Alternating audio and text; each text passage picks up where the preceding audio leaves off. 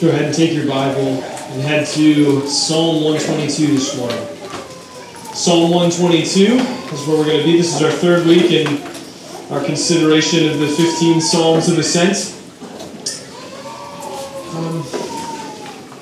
Before we get started this morning, I just want to make mention of one thing. Tomorrow night, members, if you're a member of Buffalo City Church, tomorrow night in the Buffalo City Church community room at 6:30, we're going to have a family meeting. We're going to get together, we're going to gather, we're going to talk about a handful of things. Members, this is vitally important. This is incredibly important for the life of our church. We as a body of Christ have unique opportunities in our community and even amongst ourselves to bear witness to what God has done for us in Jesus Christ. Who is a tomato plant? That's it? Really? Okay. Yeah. All right. It's not a trick question. It's not a trick. Okay. The local church is a lot like a tomato plant. And I'm going to say this because just in light of what we're going to do tomorrow night as members and as those who are committed to Buffalo City Church, tomato plants grow and they bear fruit, right? And when they start to get pretty big, you have to drop something around them. Otherwise, they tip over, and the fruit hits the ground and it rots out. And we don't want to allow what we're doing here to tip over. We put a cage on a tomato plant because there's an organic thing involved and it's growing and it's bearing fruit and it's bringing about something that's happening. But a structure has to foster that growth. Otherwise, like I said, it tips over and it rots out on the ground. So very similarly, the local church, that's us, Buffalo City Church, if you've committed here as your church home, if you've become a member here at Buffalo City Church, very similarly, we're like a tomato plant. I want to just point out that God has blessed us in some incredible ways as a church. If you've been around with us for a while, in incredible ways as a church in under 3 years. God has done some incredible things in our midst. We have 35 to 40 precious souls back there to care for. We have men and women growing in God's Word. We have all of these things happening. Christ-like service and care for one another happening pretty regularly. And all these things are wonderful. And there's more things that are happening. But we need to make sure that we dedicate time to thinking about supporting that fruit and that growth. We need to take time to think about what are the things that are upholding this and how is this, in essence, sustainable for us. We as a church must be thinking in those directions. So I'm making an appeal to you this morning as members, if you're a member of Buffalo City Church, to make a way to get there tomorrow night. Now I know that several of you have small children, and that's problematic because 6:30 is bedtime isn't coming. We're going to keep it to an hour. That's okay. Send one family to represent, or one person to represent your family. That's okay. Just relay the information back to a family.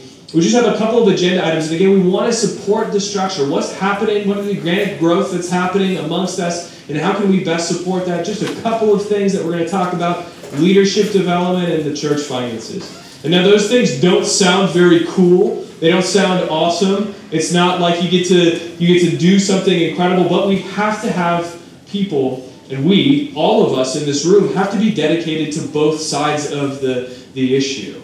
We can't just be dedicated to one side and not the other. The church has seen that healthy spiritual growth impact their communities and care not only about the organic growth, but also about the structure that fosters that growth. So we all have a tendency, right? I'm sure that some of you have been part of churches where you go into a business meeting and it's a battle for 3 hours. And that's annoying, and no one likes that, so we're going to keep it to an hour. We're not going to battle, we're going to talk. We're going to have a conversation, an open conversation about those structural things that need to happen. And so again, I'm appealing to you, members, for sure, and if you're not a member but would like to attend, I would encourage you to do so also, so that you can kind of see what's going on under the surface here. What we see here on Sunday morning is a scratch of the surface, but what we want to do is continue to develop and grow and understand. We all have a tendency, some of us only ask questions or are engaged when we're talking about money. And some of us are only engaged and excited when we're talking about the organics or the things, the life on life, the reality of doing church together. We have to be committed to both. And so some of us in this room, just because of the way that we're wired, have to discipline ourselves to take a step out of our only thinking about or asking questions about the money or only engaging relationally into some of the more either structured side of things or some of the more important relational things that are happening around us. So that's why we're having family meetings. Members, again, please be there. If you are a member and would like to attend, great. Buffalo City Church needs to be committed to both structure and the organic growth. The reality is, as we close in on year 3, we've bedded in the church planting world, and as we close in on year 3, things start to get solid. They start to solidify around us, and the things that we're doing become more rigid. We want to make sure that we maintain flexibility while also promoting the growth that's happened and the work that God has done so prevalently in our midst. So tomorrow is a really important opportunity for us to do that. I want to say that as an aside this morning because some of you need to engage. Some of you need to engage in the more structural side of things as well as the more relational side of things as well. So tomorrow night, August 6th, 6:30, Buffalo City Church Community Room, an hour long. We'll be talking about leadership development and the church finances. Very good. That's aside now. Now we're in Psalm 122. Let's go there. Let me read this for us. This is Psalm 122. Remember, we're talking about the Psalms of Ascent, and we're talking about what it means to go up to worship God. What does it look like as people who are created in the image of God to worship God?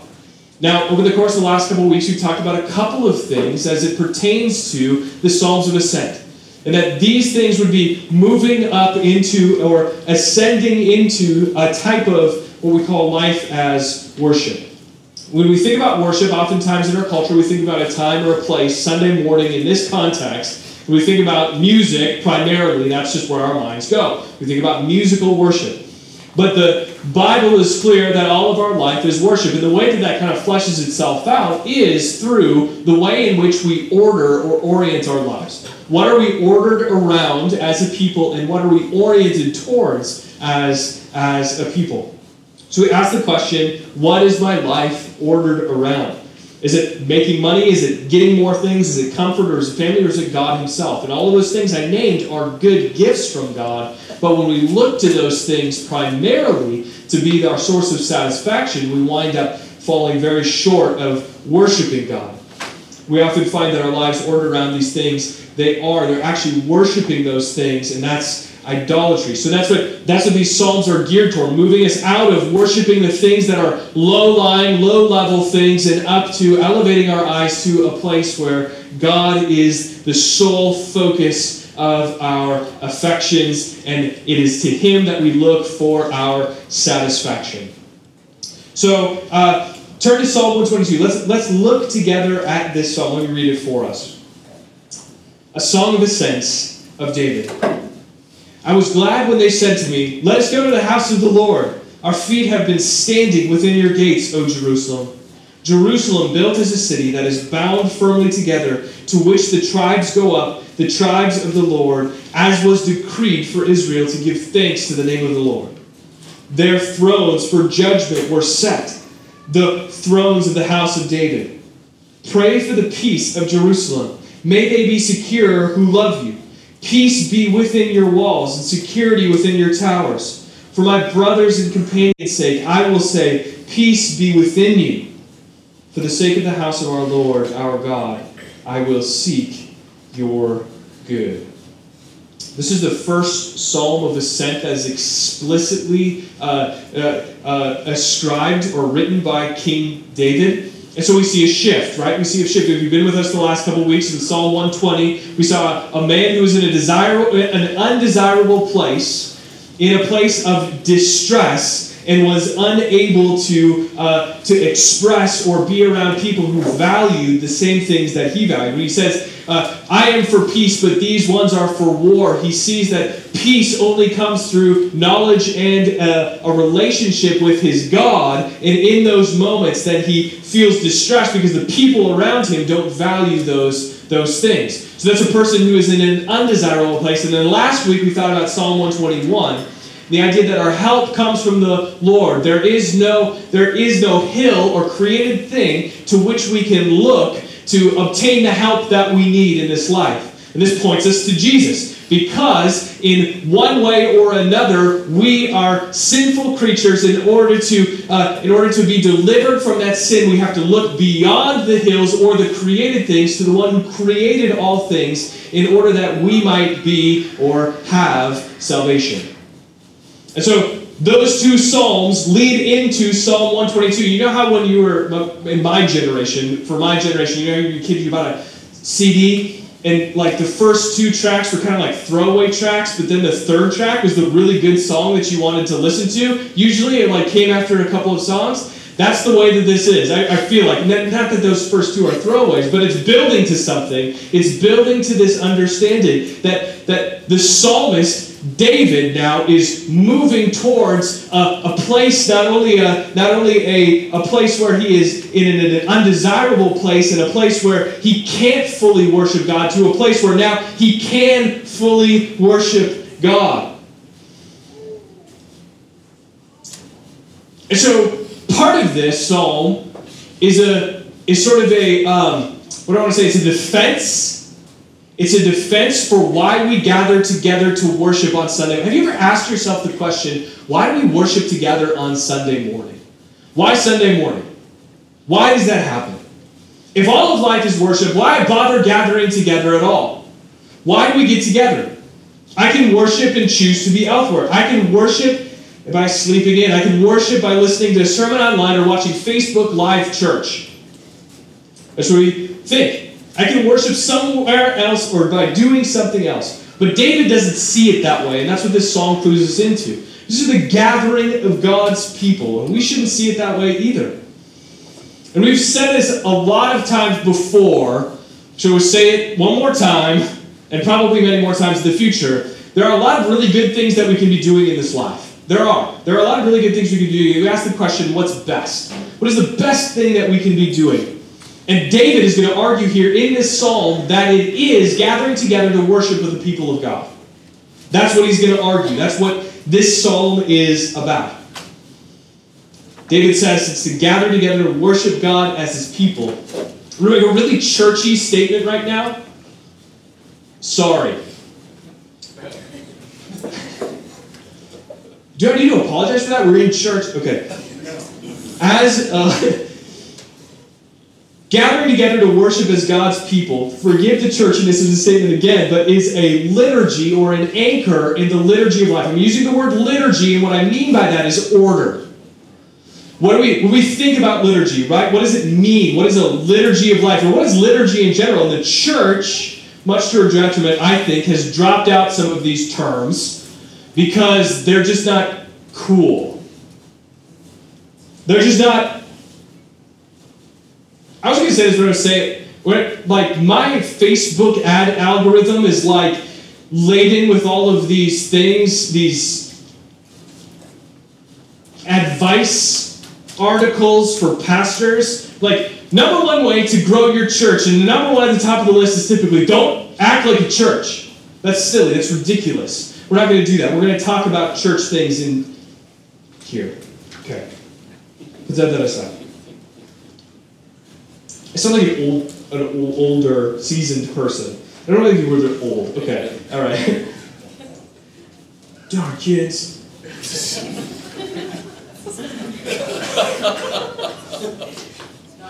So liturgy is something that we're going to talk about because it's rooted in a biblical understanding of who God is and then what he asks us, or requires us to do as his people, who we are intended to be as God's people. So when we think about liturgy, we think about order. We have this gathered order, and we think about, okay, what is a liturgy of life? And if you're not familiar with church, if you've never been part of a church or maybe just been out of the loop for a long time, it's usually used to describe the way in which we order the things that we do in the Sunday morning context. How we're worshiping. What is the things that we do on Sunday morning? And so some of you think, maybe, and I would probably assume that some of you think, boy, I really like the way that we're not at all liturgical in the way that we approach, because you come from a high liturgical setting and in a different denomination or something like that. But the reality is we are liturgical. It's just very simple. We have 3 things that we do on a Sunday morning every week that we're committed to because the Bible says we should be. 1, it's musical worship. 2, it's reading the Word. 3, it's preaching the Word. Those 3 things we're committed to. Everything else can go to the side. Those 3 things are of vital importance to what we do. So we say, we look at Colossians 3:16. It says, let the word of Christ dwell in you richly, teaching and admonishing one another in all wisdom, singing psalms and hymns and spiritual songs with thankfulness in your hearts to God. And then in 1 Timothy 4:13, devote yourselves to the public reading of Scripture, to exhortation and to teaching. And then in 1 Timothy 4:1 and 2, I charge you in the presence of God and of Jesus Christ, who is the judge of the living and the dead, and by his appearing in his kingdom, preach the word. Be ready in season and out of season. Reprove, rebuke, exhort with complete patience and in teaching. So we take those to be commands that are to be carried out in this context. When we gather together to worship as God's people, we worship musically, we read the Bible, and we listen to the word preached. We said that we preach the word in another churchy word, expository manner, which just means we expose what the word of God is saying. We can also use the word liturgy then to describe our lives, because we have this set order for doing things. Let's translate that and then to our day-to-day. We have this set order for doing things. You all probably keep a calendar of some sort, right? And you have recurring events that come up on that calendar. Mostly those things are centered around work and school, right? If you're a parent of children, you're taking your kids to school, you're going to work, you're picking up your kids, you're bringing whatever. Those are the two things that typically we would call anchors in our week. Those things happen without fail, unless someone gets sick or something like that. Those two things are happening every single week without fail. And I know we're in the summer, but you get the picture.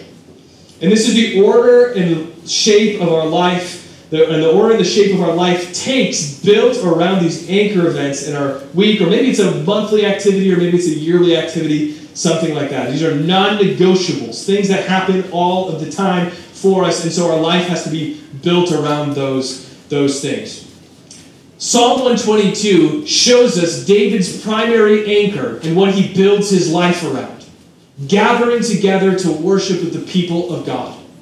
That is David's primary anchor. He drives down congregational worship, like we're doing right now, is intended to cause us to see God's work on our behalf right before our eyes. To prepare us to go out and to do battle in a world that simply doesn't value the things that we value. And so, what we do is see that this psalm leads us to one particular thing. And I just want to point out one thing this morning. We're going to use that word liturgy again at the end of this statement. Gathering together as God's people Sunday morning, doing church, going to meeting, whatever you want to call it. Nobody calls it that anymore. That's like a southern thing. But going to church, meeting together, I prefer to say gathering together as God's people. Gathering together as God's people to worship God provides us a vital anchor in the liturgy of life. In the way that our lives are ordered and what we order our lives around, gathering together as the people of God fixes us and puts us in a point of where we should be ordering our lives according to what God has commanded us. Okay, so we ask ourselves the question, how is my life ordered? Like, what are the things that you do? And then, what informs the ordering? Or why do you order it in that way? And again, do we ever ask this question? Do we ever process why this is important? Do we ever think about, why do I order my life in the way that I order it? So I would challenge you, if you don't think about that regularly, to begin thinking about that. To begin asking the question, why is my life ordered in the way that it is? Have you ever heard you've heard the cliche, he marches to the beat of his own drummer, right? Or beat of his own drum, or something like that. That's just a really nice way of saying, that guy does some really weird stuff, right? Typically, that's the way that it goes. Like, that guy, he does some weird stuff, he's a nice person, but he's got some interesting habits. Each of us, really, honestly, is beating to some drum.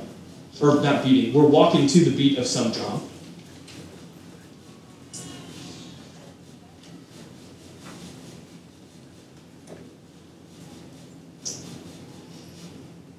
What makes that beat? What is that rhythm? Is it culture? Is it what we think will make us happy? something else? Look at verses 3 and 4. Jerusalem, built as a city that is bound firmly together, to which the tribes go up, the tribes of the Lord, as it was decreed for Israel, to give thanks to the name of the Lord. The tribes are the 12 tribes of Israel, right? All of Jacob's 12 sons. All given land in the conquest, which is the book of Joshua, minus the Levites, who they were the priests. And the surrounding region is where those tribes would come from. And so we see a diverse group of people with a distant heritage, but unique family and cultural practices ascending to Jerusalem with one goal. What's their one goal? It's to worship God. In the second half of verse 4, it says, decreed to Israel, right? Decreed to Israel. All of the 12 tribes to come up to Jerusalem and give thanks to the Lord. As it was decreed for Israel to give thanks to the name of the Lord. Now, as Christians, we don't have a pilgrimage to do, but we do have a liturgy of life. And what our anchors are in that liturgy. For Christians, it's congregational worship on Sunday morning. We don't have a 3-time-a-year festival to do this, but a once-a-week anchor to worship a risen Savior. Here's the thing. We ask, why Sunday morning? Why is it important? Why is it vital for the believer? We gather on Sundays because it's the day of the week that Jesus came back from the dead and defeated death. We do it because every Sunday when we walk into the garden and behold, we look, we see an empty tomb. And we're reminded of what that means for us. It wasn't just an early church thing. It wasn't just a, hey, you want to get together on Sunday mornings and think about this? Yeah, okay, Tuesday's good for me too. Now let's do Sunday. That's not how the discussion went. It was, what day of the week did Jesus come back from the dead? When did the women walk into the garden and behold an empty tomb? It was Sunday. It was the first day of the week. That's why we meet together. That's why we gather together as the people of God. It's not because it falls on a weekend. It's not because it doesn't. These things are, this is well-intentioned time, friends. This is well-intentioned time. This is designed to remind us about the truth that the tomb is empty, that did not hold Jesus, and it will not hold you either.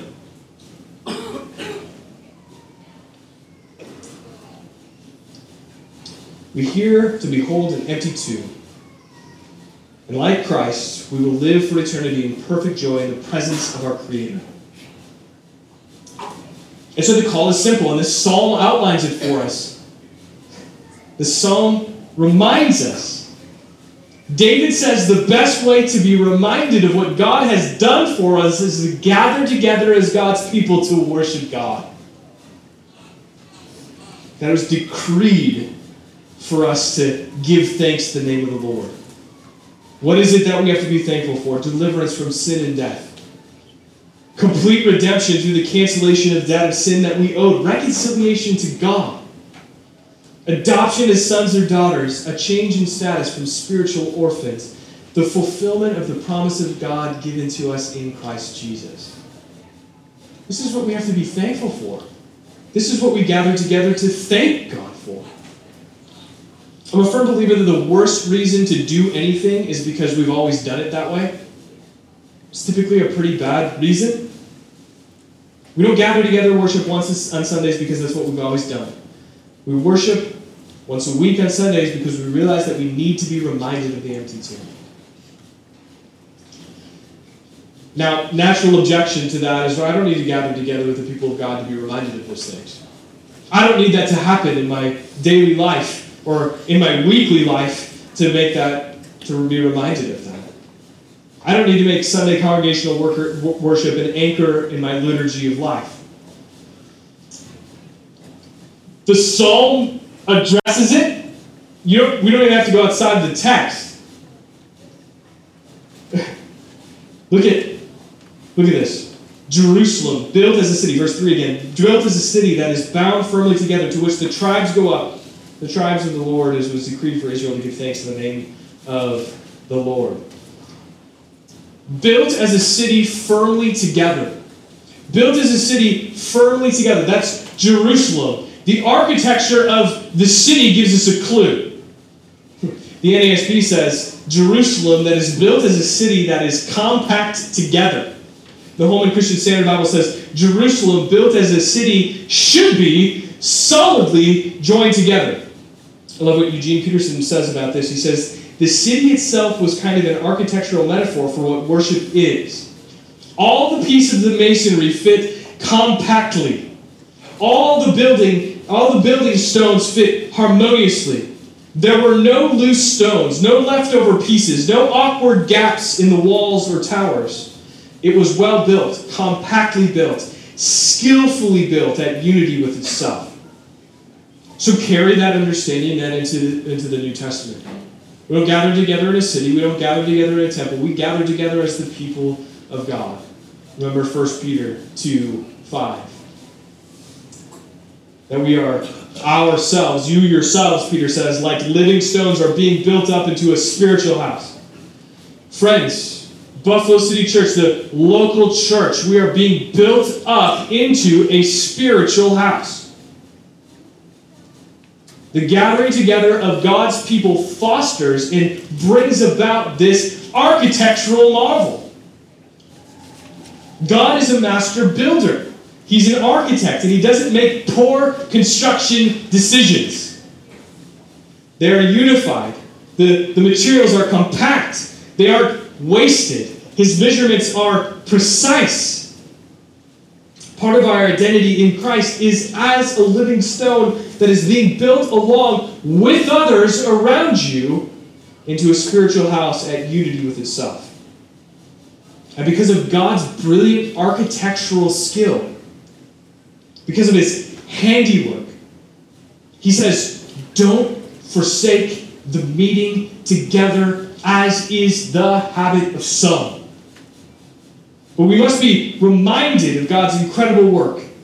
And by committing to be together week in and week out, God is building us into a beautiful structure, a structure that is at unity with itself. A structure that is bound firmly together. Should we ask the question of David and the Psalms, so what? So if this is all true, then so what? David doesn't leave that out either. He unpacks that for us in verses 6 through 9. Look at these. Pray for the peace of Jerusalem. May they be secure who love you.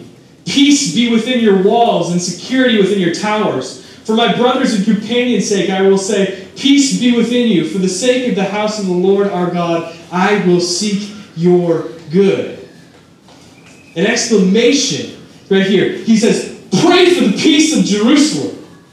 And remember, the word peace here carries a really wide range of meaning. Probably a lot like harmony and wholeness and completeness and prosperity and welfare. All of these different things. Just to name a few. So he's saying, pray for these things for the people of God. And do so within the context of the worship that is taking place in Jerusalem. Pray for the peace. Pray for the harmony. Pray for the wholeness. Pray for the well-being. Pray for the welfare of the people of God. And foster that in the context of corporate worship. The second half of the verse 7 is what the prayer is. May they be secure who love you. 6. I'm sorry, not 7. May they be secure who love you. Notice what the object of love is in the second half of verse 6. The security of those who love Jerusalem. Why? Because those who love to gather as the people of God love God. Those who love to gather together with the people of God love God. If you love God, then you love to gather together with those people whom God has redeemed, who He has delivered, who He has made whole.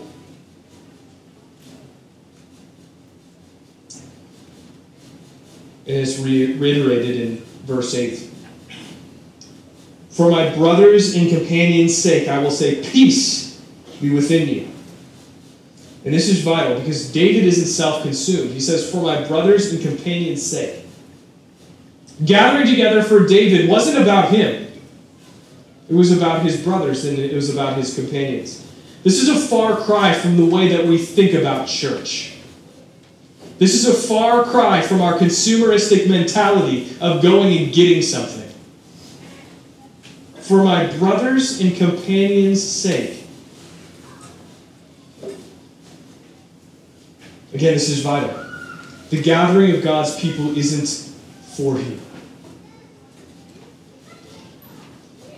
The gathering of God's people isn't for you. Going to church isn't about you.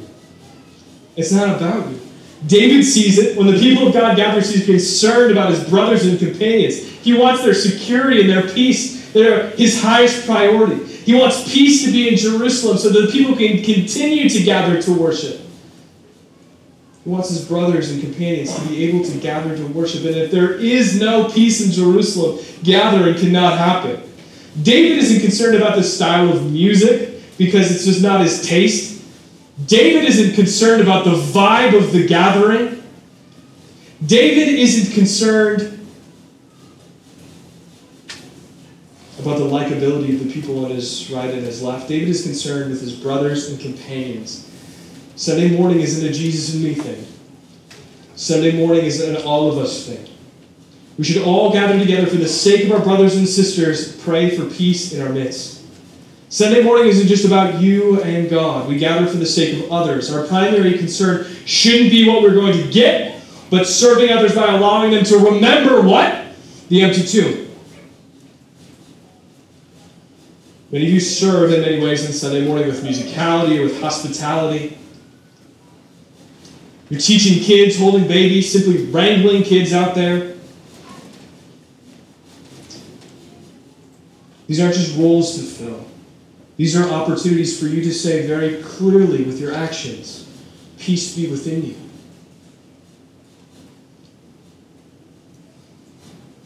And the gathered people of God, that's us right now, what David says at the end of verse 9. I will seek your good. Gathered people of God, us all together, seek the good of each other. When we get ready to come to church on a Sunday morning, where's our mind at? What are we thinking about? Churches oftentimes do promotional videos and they ask, what do you like about this church?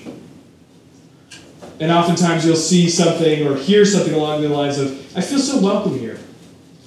Or, I feel like God is at work here. Or, I feel like I get fed with the word here. And none of these are bad. These are all good things. But rarely do you hear, this church provides me opportunity to pray for the peace of my brothers and companions and their opportunity to worship God through observing an empty tomb on a Sunday morning. That would be really wordy and that would probably be cut from a promotional video anyways. But by default, again, friends, we ask the question, what can I get? And oftentimes those promotional videos are intended to set you apart from another church. Right? Like, oh, what's this? This looks great. And the answer this church provides me with an opportunity to seek the good of God's people. It doesn't set that church apart and promote. Because let's get real. Seeking the good of another person in the context of corporate worship can happen if the people around you are gospel-saturated, living life, excited about the gospel, sharing it with their friends and their neighbors, or just a bunch of really big jerks. Both of those things can happen, right?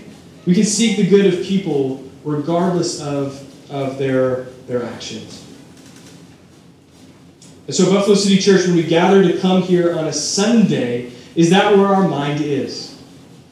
We ask ourselves, are we ready to seek the good of God's people for the sake of our brothers and sisters and companions? This requires some discipline. It legitimately requires, not some, it requires a significant, if not a huge amount of discipline. Taking the focus off yourself always does. But the Holy Spirit dwells inside of us as our helper. And so as we wrap up our time thinking about this psalm, particularly as we think about the first couple of verses when David says, I was glad when they said to me, let us go into the house of the Lord. Our feet have been standing within your gates, O Jerusalem. We need to consider a couple of important things. First, go back to that word, that liturgy word again. Is the gathering of God's people an anchor in your liturgy of life? Is the gathering of God's people an anchor in your liturgy of life? And the question isn't much different than, what is my life ordered around? What are the rhythms? What beat am I marching to? How is my life ordered, and what is it ordered around? Our kids' sports schedules? Our work? Our leisure activities? The gathering of God's people? The psalm assumes that God's people, their primary anchor is dropped around gathering together with the people of God to worship God.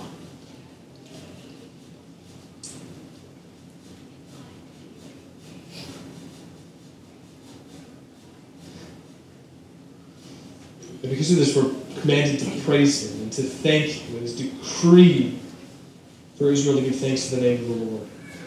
We say thank you for the gift of salvation through the sacrifice of your Son.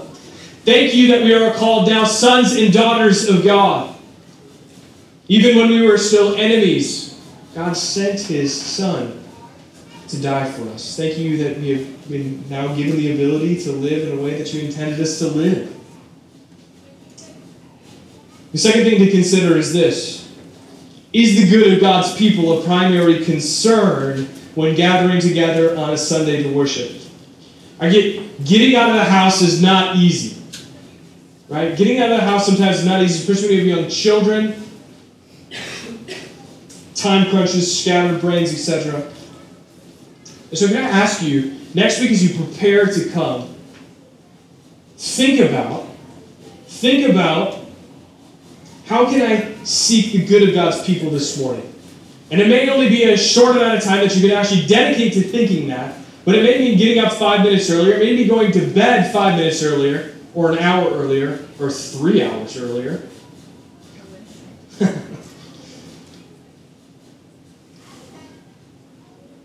But ask yourself this, how can I seek the good of God's people? I was prepared to engage in this context. So next week, ask yourself, how can I seek the good of God's people this morning? And that just means prepared to step up and to serve some people by watching kids, by wrangling kids, if someone gets sick or simply needs to sit in here.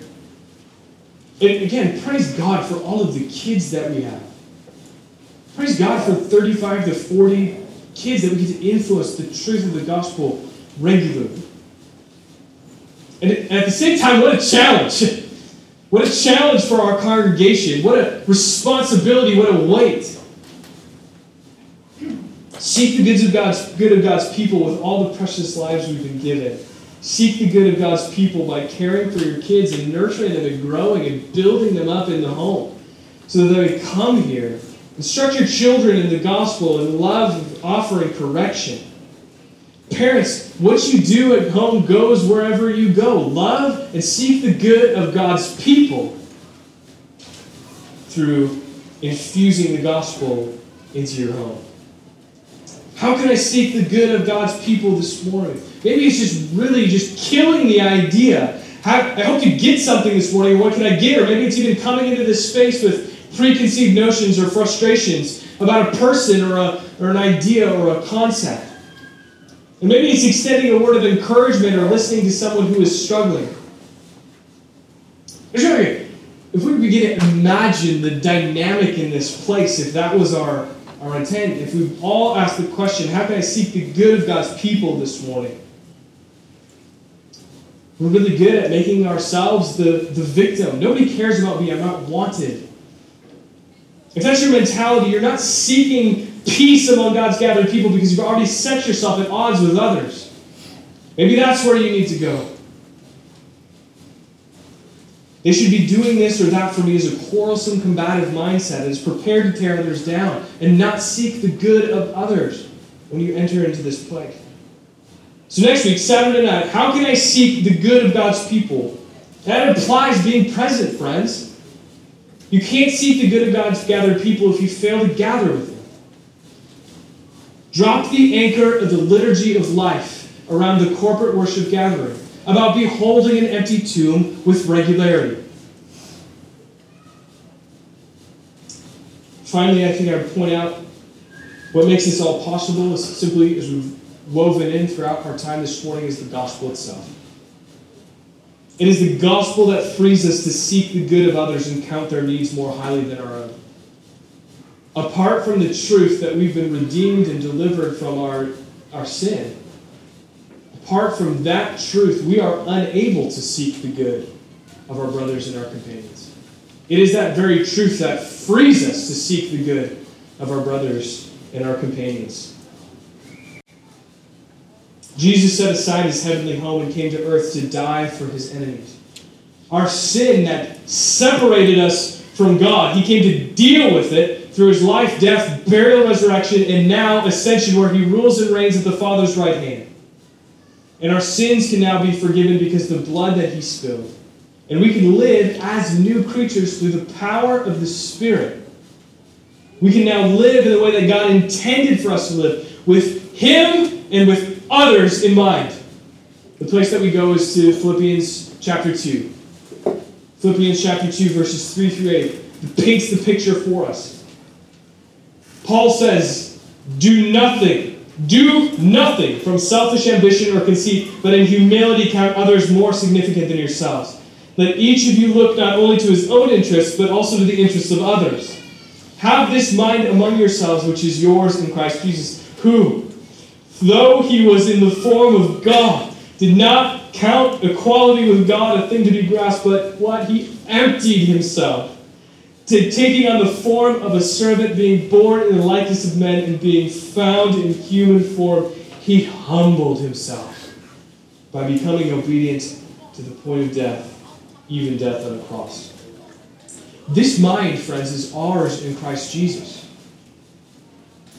This mind, Paul says it, have this mind among yourselves. This mind is yours in Christ Jesus. Counting others more significant than yourself, seeking the good of our brothers and companions wherever possible. And it is possible because of Jesus Christ. To be freed from pride and from selfish ambition and conceit. What a joy it is to live with others in mind. Not exclusively thinking about ourselves, but thinking about the good of our brothers and our sisters in Christ. Not making demands on others, not expecting people to be things that they cannot be for us, that only God himself can be for us. Because all that we need, we have in Christ. This frees us to exist for others. I love this psalm. It's so refreshing to think about the purpose why we gather together as God's people to worship God. And the primary way that we can worship God is through beholding an empty tomb together, gathering together as his people. So friends, let's drop the anchor here. Let's drop the anchor here. Let's make this part of our ordering of life, our liturgy of life. Let's do this together. Let's make a commitment. Let's seek the good of our brothers and our companions by being committed to gathering together to worship as God's people. Let me pray.